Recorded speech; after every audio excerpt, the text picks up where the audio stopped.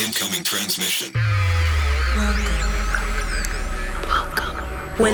Welcome to True Spies. Week by week, mission by mission, you'll hear the true stories behind the world's greatest espionage operations. You'll meet the people who navigate this secret world. What do they know? What are their skills? And what would you do in their position? This is True Spies. And I went next door and there was Armalite rifles and bandoliers of bullets. And I thought, Jesus Christ. It was one of those moments when I knew I was going to die. No doubt. This is it. This is True Spies. Episode 31, Blood on the Waterside.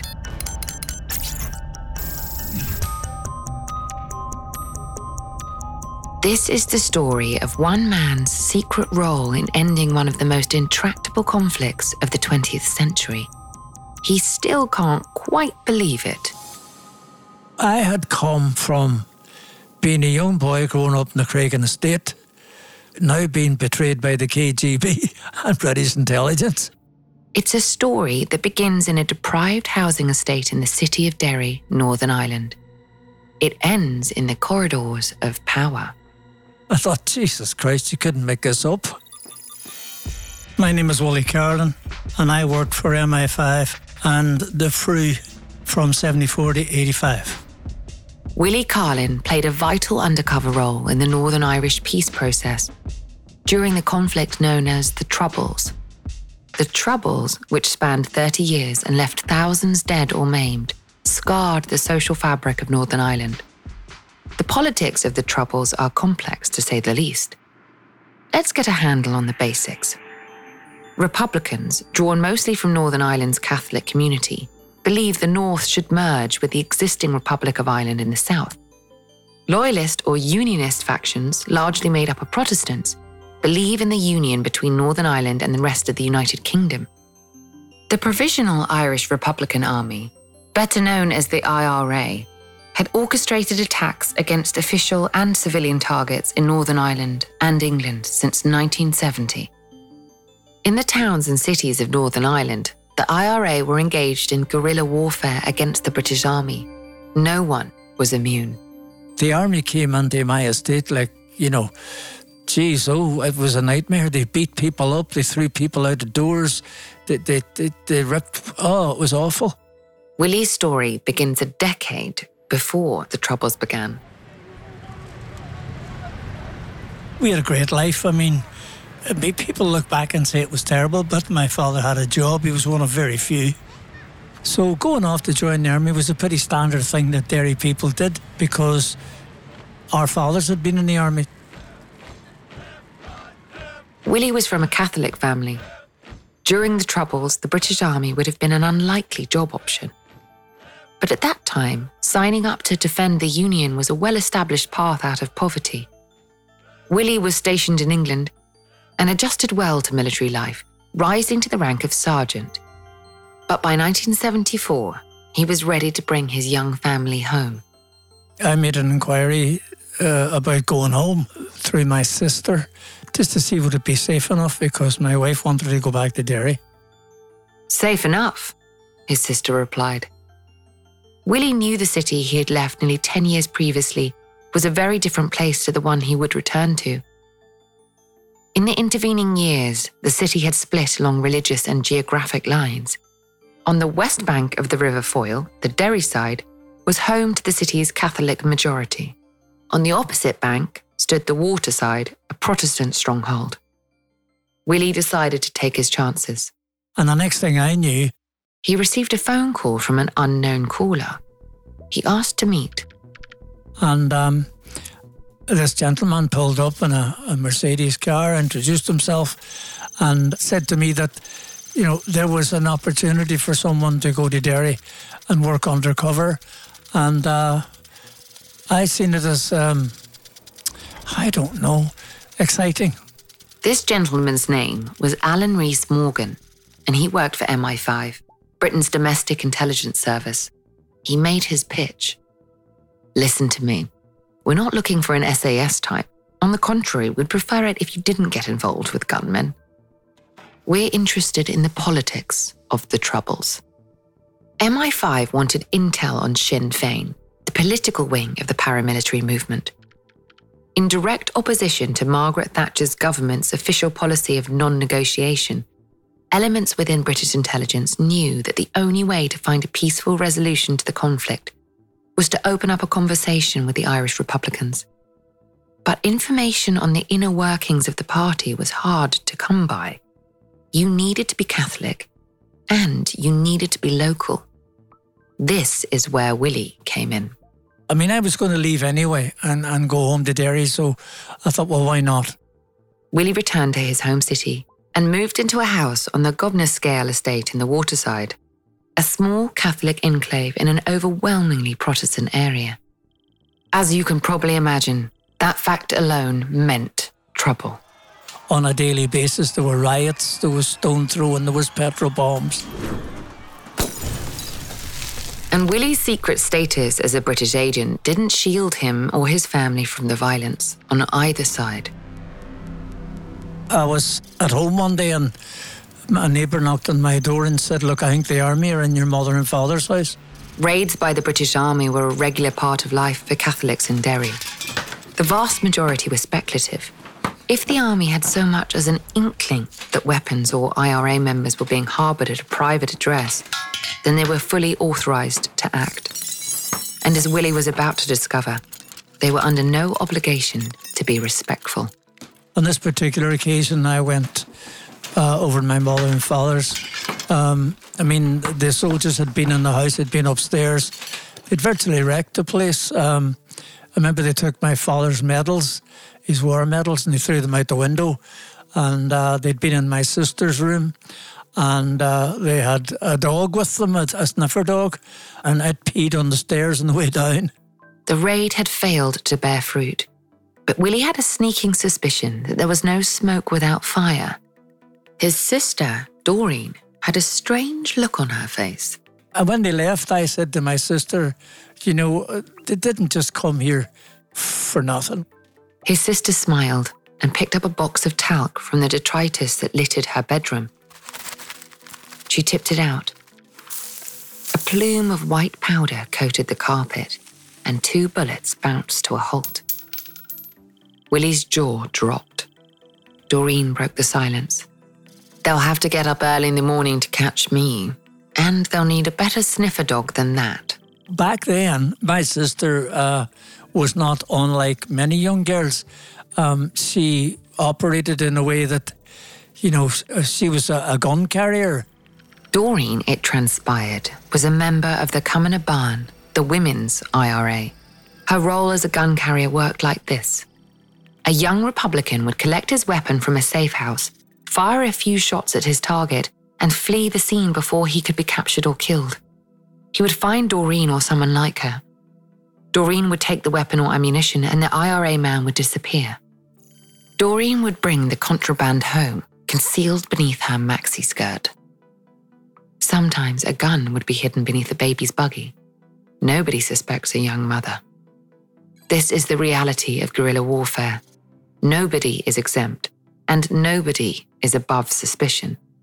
Even so, excluding his sister, the next 3 years were fairly uneventful in terms of intelligence Willie could provide. Obviously, I was able to give them the information that I was more involved in the community, and that they liked.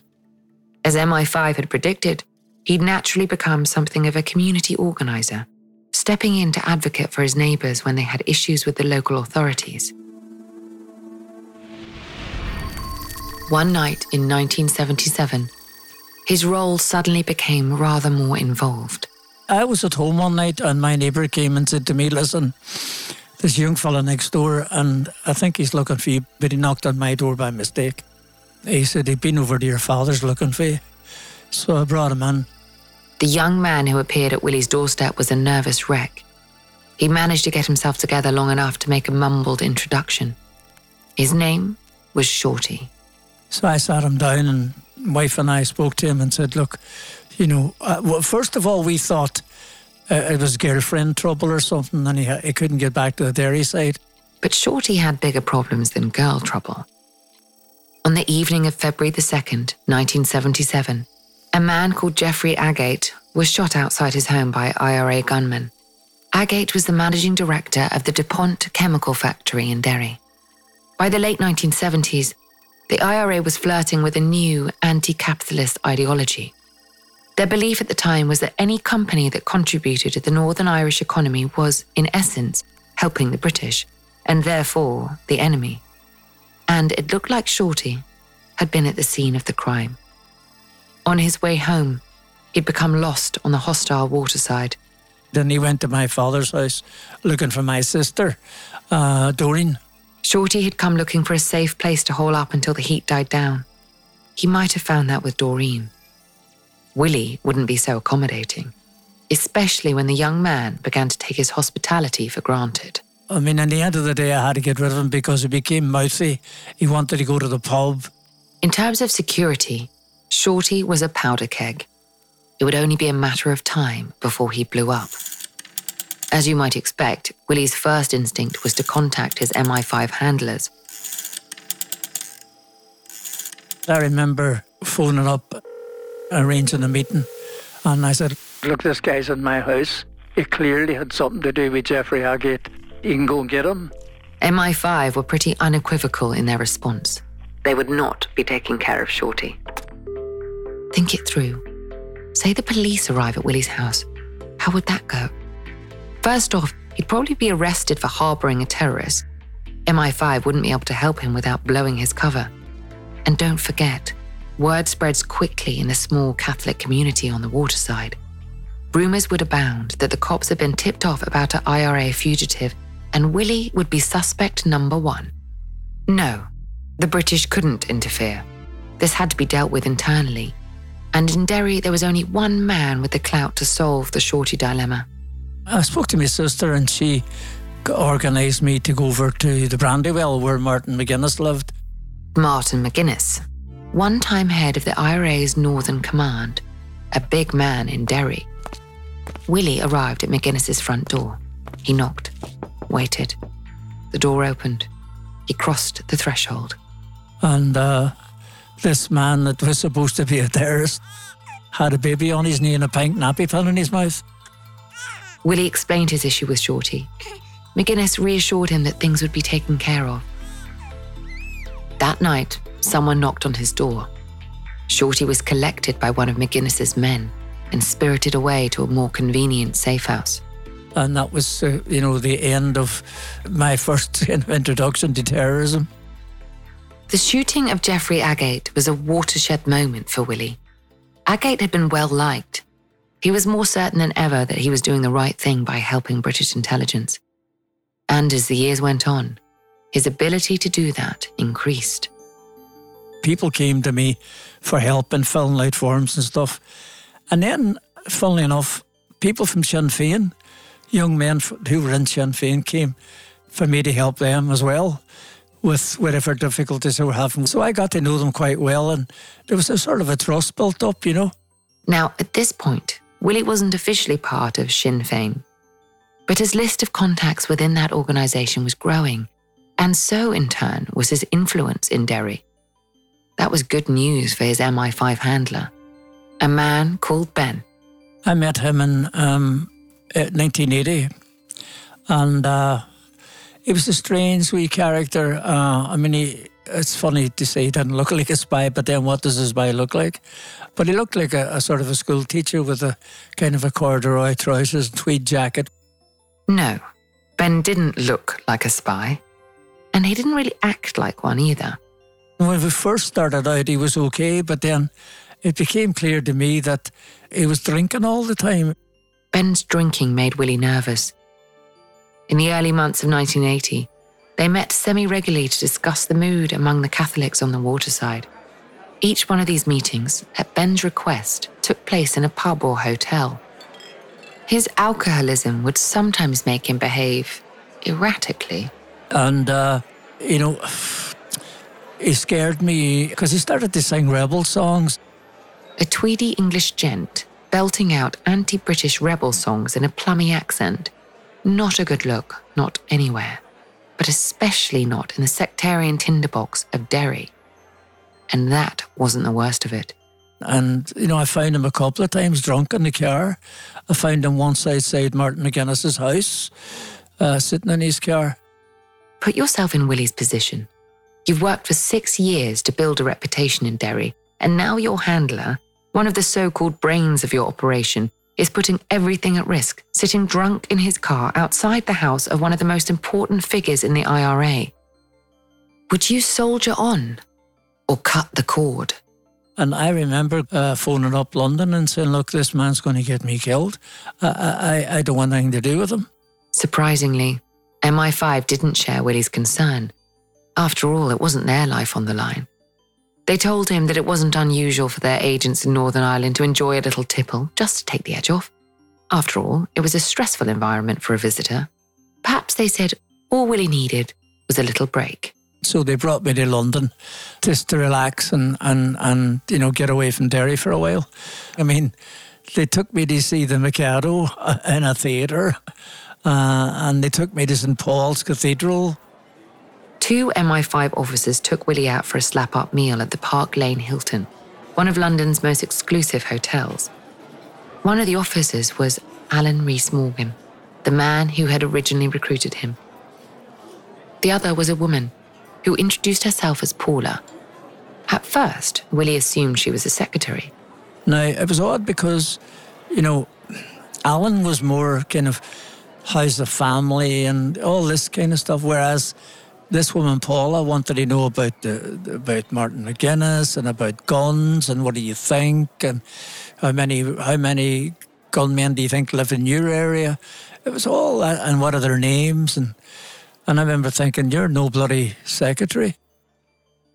It would be years before Willie saw the inquisitive Paula again. I seen her photograph in the paper when it was announced for the first time ever that the head of MI5, the photograph was taken, and it turned out that Paula was actually Stella Remington. That's the Stella Remington, who became the first female head of MI5. Looking back, it seems likely that MI5 knew they were on the verge of losing Willie, hence the somewhat aggressive line of questioning from Remington. They were right. A trip to the theatre and a little fine dining were not enough to mollify his concerns about his handler. Willie put his foot down. Either Ben went or he did. I remember it was just before Christmas in 1980. I decided that I'd had enough. Willie arranged his final meeting with Ben. The MI5 agent handed over a plastic bag containing £2,500, Willie's wages for the past few years of intelligence. The atmosphere was tense. Ben didn't know why Willie had decided to move on, but some instinct told him it was more personal than the Irishman was letting on. Eventually, Ben was recalled to London, where he continued working for MI5. This isn't the last you'll hear of him. In the meantime, Willie was a free agent. So what next? Would you pack up, head back over to England, extricate yourself from the violent world of the waterside? What if it wasn't that simple? But of course, you see, the strange thing was, having left MI5, I now found myself involved in the troubles, involved in the community work, involved in Sinn Féin. He couldn't exactly pick up and leave. He'd spent years becoming part of the community, and he'd become an invaluable resource to local Sinn Féin activists. Surely they'd be suspicious if he simply disappeared. So, in a funny sort of a way, I ended up getting more involved after I left MI5 than what I had been when I was in MI5. In 1981, the British government took a census to keep track of the size of the population, as well as their religious and political affiliations. Harmless enough, you might think. In fact, Sinn Féin and the IRA were opposed to the census. They feared the information that the government gathered could be used to identify Republicans, which could lead to targeted harassment by the army. In their eyes, census collectors were now legitimate targets for violence. One day in 1981, Willie was visiting his parents on the Gobnescale estate. Suddenly, his mother broke away from their conversation. She'd spotted a young woman approaching the house, crying. They invited the woman inside and made her a cup of tea. Through her tears, She explained that she'd knocked on a door at the end of the street, and the man who'd answered informed her in no uncertain terms that if she didn't leave the area, he would kill her. And I thought, Christ, this girl's a census collector. Her name was Joanne Mathers. She was a young mother who had been paid £5 a day by the local authorities to collect census information in Willie's area. This shouldn't have been an issue. Remember, the Waterside was largely populated by Protestant Unionists who had no such reservations about the census. As it happened, she'd made a wrong turn and ended up in the midst of an IRA stronghold. So we calmed her down, got her tea, and I said to her, look, you need to leave and go down the street and go to Irish Street. That's that place there on your clipboard. And it's only, a couple of 100 yards. And as she was leaving, I said, look, there's a house down there. You may well get a census form from her because she hates Sinn Féin and she hates Republicans. The young woman smiled and made her way along to Willie's neighbour's house. As Willie had predicted, she got her form. Maybe this buoyed her confidence. She decided to try one more house. No sense in a wasted journey. And she knocked on the door. And as he opened the door, a gunman came from around the back and shot her in the head. And she kind of crashed in through the door. I remember running down the street and into the house, and it was terrible. There was blood everywhere. It was soaking in the carpet. There was blood splattered on the wall. And the wee girl was still holding the clipboard. In Derry, sometimes the difference between life and death was the width of a row of houses. This is a difficult memory for Willie. He had witnessed a senseless tragedy. The IRA's public response to the shooting pushed him over the line. They claimed that the British Army had staged the shooting to delegitimise Sinn Féin's political ambitions. When that happened, I thought to myself, do you know what? I'm going to get back in touch with MI5 because this is wrong. What happened to that girl? She wasn't a soldier. Hello again, True Spies listeners. This episode is made possible with the help of June's Journey, a thrilling detective game which you can play right on your phone. If you're a True Spies listener, it's safe to assume you're interested in clandestine missions, investigative adventures, and deciphering the latest mystery. You can find all of this in abundance and more in June's Journey. In the game, you'll play as the plucky June Parker, an amateur detective in the roaring 1920s. Poor June is set to investigating in order to find the truth of her sister's untimely murder. I don't want to give too much away, because the fun of June's Journey is seeing where this twisting story takes you. But I've just come to a grisly conclusion, thanks to working alongside other real players online as part of a detective club. Take heed, though. Not everyone wants to be June's friend. Discover your inner detective when you download June's Journey for free today on iOS or Android. Every day in America, 60 million packages are delivered, but we don't always know what's inside. He bent down to pick the package up. That's when the device detonated. Danger is everywhere, and no one is safe in Austin, Texas, as law enforcement hunts a serial bomber for 19 days. From Sony Music Entertainment, Campside Media, and Pegalo Pictures, this is Witnessed. 19 Days. Subscribe on Apple Podcasts to binge all episodes or listen weekly wherever you get your podcasts. Willie made the call to MI5. Unsurprisingly, the number he dialed had been deactivated. So he tried a different tack. As an ex-soldier, he figured that the army barracks in Derry might provide him with a route back to British intelligence. They made the phone call. They asked me to phone back the next day. I phoned back the next day, and he asked me to meet someone, and I met someone called James, and that turned out to be my kind of introduction into the Force Research Unit.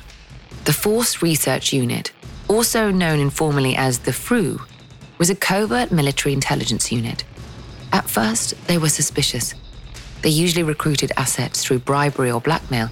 It was highly unusual for a Derry Republican to offer up his services for no reason. But they decided, we'll give it a go and see how far we get. After all, any insight into Sinn Féin and the IRA's activities in Derry was better than none. And Willie was well placed to deliver it. He had recently become officially involved with Sinn Féin in the city. He'd even caught the attention of Mitchell McLaughlin, the chairman of the party in Derry. McLaughlin introduced Willie to Martin McGuinness and was surprised to discover that they'd already met. A day later, he made his way to the party's Derry headquarters on Cable Street.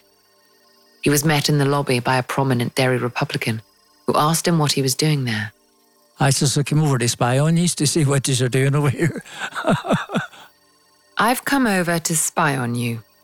They do say that all the best jokes contain a seed of truth. He was in. Willie had secured access to the nerve centre of the Republican movement in Derry. He had joined the party at an exciting time. By 1982, Martin McGuinness, having long since distanced himself from the IRA, in public anyway, was running for a seat in the Northern Irish Assembly. For Willie's handlers at the Force Research Unit, this was good news too. So what I call men in grey suits, they were very, very clear when, I met them once. They brought them to see me and they said, look, do anything you can to get this guy elected, because that way it becomes sort of official and then people will have to talk to him. Whether they do or not is not the point. The point would be that he would be no longer regarded as, an anathema to all this process. He'd be part of the equation and part of the solution. Sinn Féin put their electoral machine into motion. McGuinness was elected. Public perception of Sinn Féin was changing. What had once been a pale shadow of the IRA was coming into its own as a political force. But that's not to say that it wasn't still very much entwined with its paramilitary counterpart. Violence was still an inescapable part of the Republican movement in Northern Ireland. In the summer of '83, Willie was overseeing the construction of a park for young people on his estate. A visit to the site office threw up an unpleasant surprise. And I was in my office one Friday afternoon locking up, and I went next door to which is the joinery workshop, and there was Armalite rifles and bandoliers of bullets, and I thought, Jesus Christ. And the guns were just the tip of the iceberg. A small shopping bag had been tucked away in the fireplace. Cautiously, Willie walked over to it. He crouched down and reached out for the bag. In the silence of the empty office, he could hear a clock ticking. Funny, no clock in the office. He opened the bag. Wires ran between two batteries, which were bundled in with the clock and a block of white clay-like material. Another set of wires ran down behind the grate of the fireplace. It was one of those moments when I knew I was going to die. No doubt whatsoever. This is it. Gingerly, Willie used a pen to try and lift the bomb out of the fireplace. His heart was pounding. Then the clock fell over. It wasn't attached to the explosive. He lifted the wires. They went nowhere either. The bomb wasn't primed. And breathe. Okay, so you're not dead, that's a plus. But now it's decision time. You've seen up close the damage these weapons can do. On the other hand, if you report these weapons to your handlers, you risk blowing your cover. After all, there's only a limited number of people with access to the building site, and if you try to spirit them away, you might run into one of your friends in the IRA. They'd have some questions. What would you do? Willie decided on a compromise. He'd take the bomb to the British Army barracks in Derry. His conscience wouldn't allow him to risk that kind of carnage. At the barracks, bomb disposal dealt with the device. Then they set about putting together a plan to remove the other weapons. So I let my people know in Ebrington Barracks, and I said to them, look, the best time to do this would be 3 o'clock, 4 o'clock Saturday morning, when all the people were out in the pub the night before, all sleeping, and that'll be the best time to do it. And of course, They did the opposite. What happened next was a textbook example of why you should always listen to your sources, especially if they know the area of operations significantly better than you do. I mean, up they went that night, just before midnight, when all the pubs were getting out. I mean, really stupid. 2 SAS men in plain clothes had made their way to the site, hoping to seize the weapons. They didn't go unnoticed. A crowd had gathered outside the wire fence around the building site.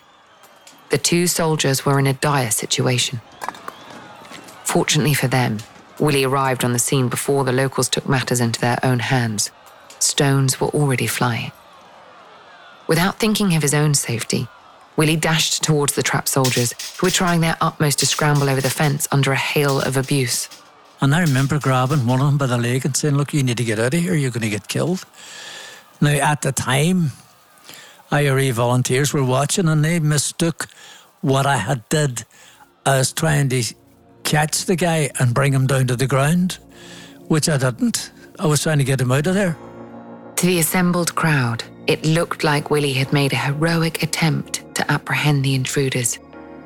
His reputation inside Cable Street was assured. For now. By 1984, Willie had become an indispensable part of Sinn Féin's operation in Derry. He'd risen to the position of treasurer and was able to give his Force Research Unit handlers invaluable insights into the inner workings of the party, who thought what, who was arguing with who, and so on. He was even entrusted with driving Martin McGuinness to various meetings when his regular driver was unavailable.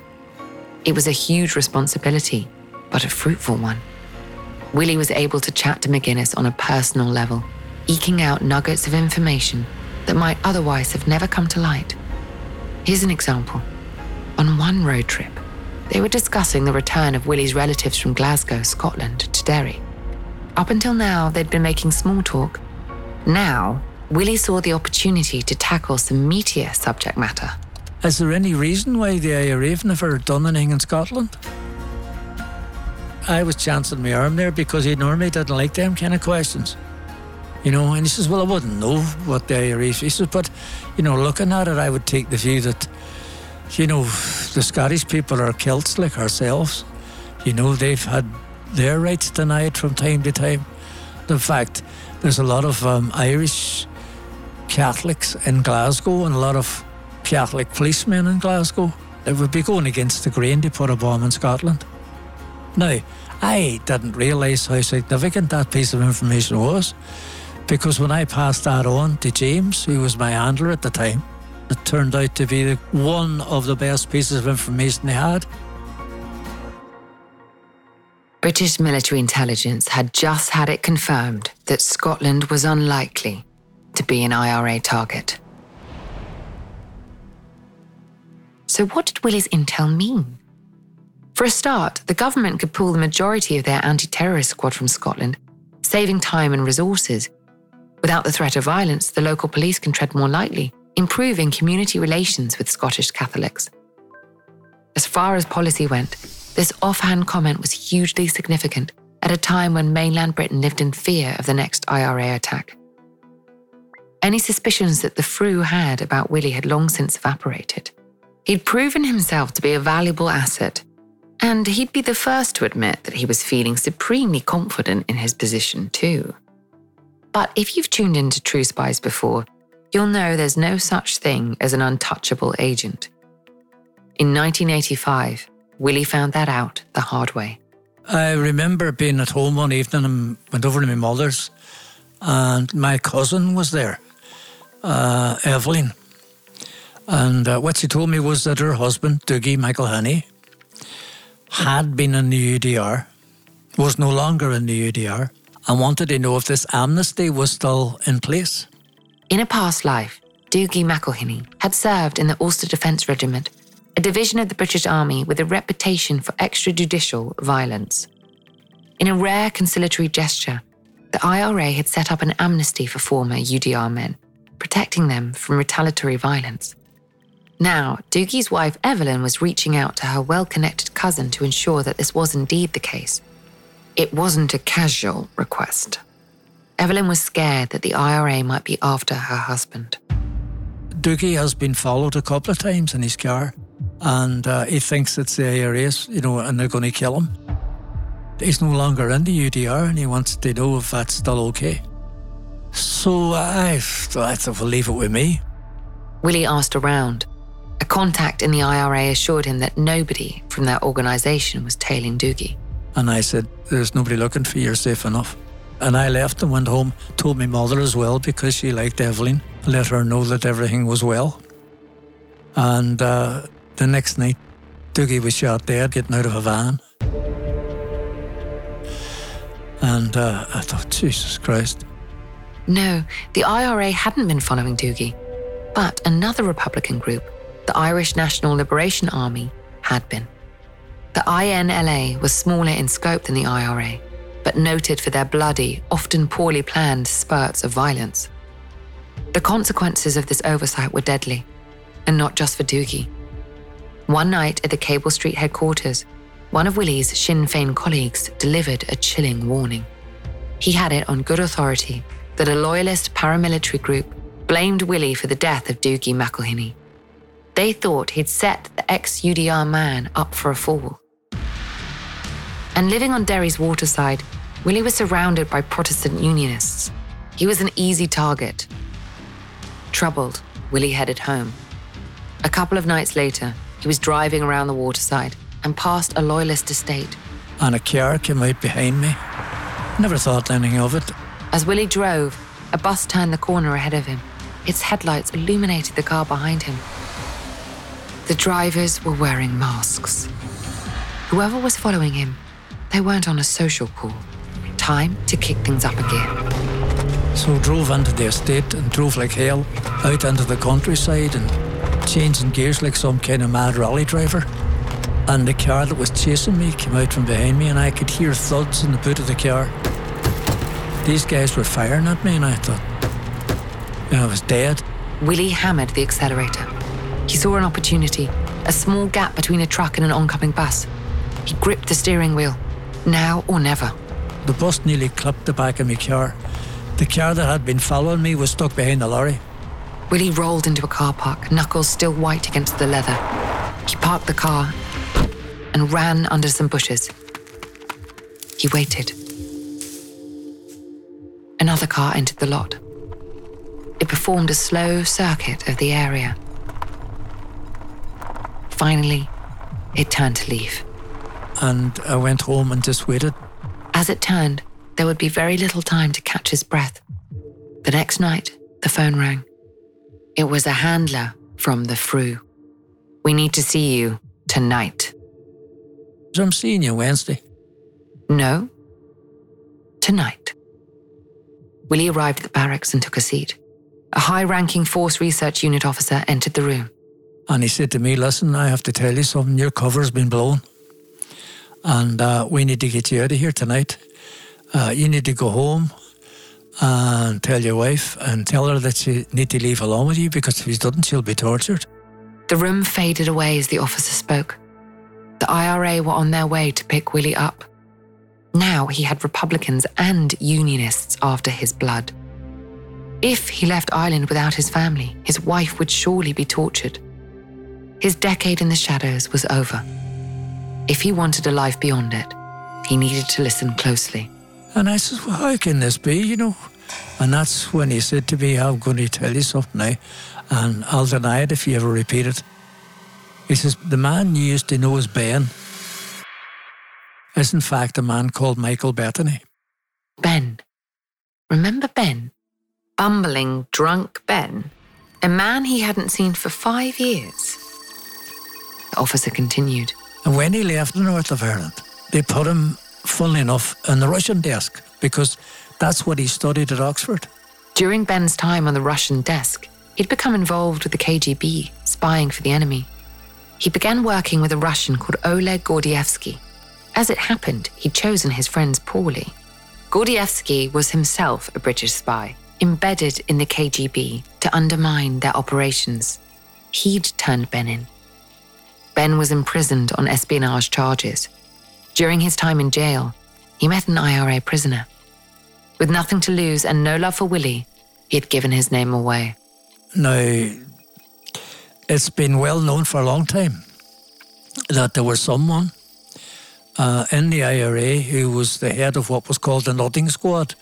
These were 5 guys specially selected because they were ruthless, who dealt with IRA treachery. The Nutting Squad were famously brutal. Their task was to root out, interrogate, and execute IRA volunteers who betrayed the Republican movement. People like Willie. But there was a strange irony at the heart of the squad. A mole. His codename was Steak Knife, and he worked for the Force Research Unit too. And if he was going somewhere to do a job or interrogate somebody, when he could, he would phone up and say where he was going to and who he was going to see. And he would assume that when he got there, if the person had anything to do with the fruit, he wouldn't be there. Steak Knife had tipped off the Frew. Remember, the IRA knew where Willie lived, where he worked, where he drank. He had to disappear now. With the help of the Frew, the extraction happened quickly. Willie and his family were rushed to RAF Aldergrove, north of Belfast. No time to pack, no time for goodbyes. But it wasn't until the Carlin family arrived on the tarmac that the gravity of the situation and his role with the Force Research Unit really hit home. And I was quite shocked. There was Mrs. Thatcher's ministerial jet sitting there. It had been left on, laid on specially to bring me and my family to the north, which I find very strange. And I often wondered, why would this woman send a plane to get me, Good question. As it turned out, Willie's intelligence had been circulated to the highest echelons of the British Home Office. His insights about Sinn Féin and the IRA's attitudes and activities had been crucial to forming a picture of the situation on the ground in Derry. The family relocated to Brighton under new identities, but Derry hadn't forgotten about Willie Carlin. My mother-in-law was talking to my wife one night, and she asked to speak to me. This was when we had first been extracted, and I thought, oh, Jesus, she's going to get at me about taking her daughter away from Derry and all that stuff. But she said to me, listen, Martin McGuinness was over here last night along with another man. McGuinness had wanted to deliver a message, an olive branch, as it were. What actually happened was he asked my mother-in-law to ask me to come back. That's what actually happened. And that I could phone at any time, and they could see to it that Martin's famous words, I will do everything I can to see to it that you are safe. Read between the lines. I will do everything I can. Would you take McGuinness's word for it? Willie understandably didn't take him up on the offer. Today, he's still looking over his shoulder. The Provisional IRA officially disbanded in 2005, but newer, younger groups have taken up the mantle. Even so, these new groups lack the scope, organisation and ambition of the IRA at the time of the Troubles. The armed struggle, as they described it, is more or less over, notwithstanding a few sporadic outbreaks of violence in the north over the past few years. In 1998, the Good Friday Agreement was signed by representatives of the British government, the Republic of Ireland, and the major political parties active in the north. The agreement brought a delicate kind of peace to the region. It comforts Willie to think that he might have played a part in making that happen. If they ever strip away the peace process, down at the bottom on the ground, they'll find a brick with my name on it. We'll do it all again tomorrow. I'm Vanessa Kirby. Join us next week for another encounter with true spies. We all have valuable spy skills, and our experts are here to help you discover yours. Get an authentic assessment of your spy skills created by a former head of training at British Intelligence for free now at spyscape.com.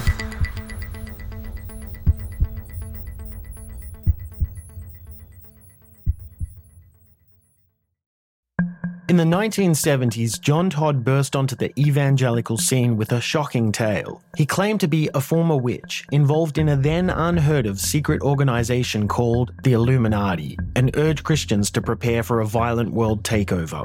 First of all, the number one weapon in everybody's home should be a 12-gauge pump shotgun.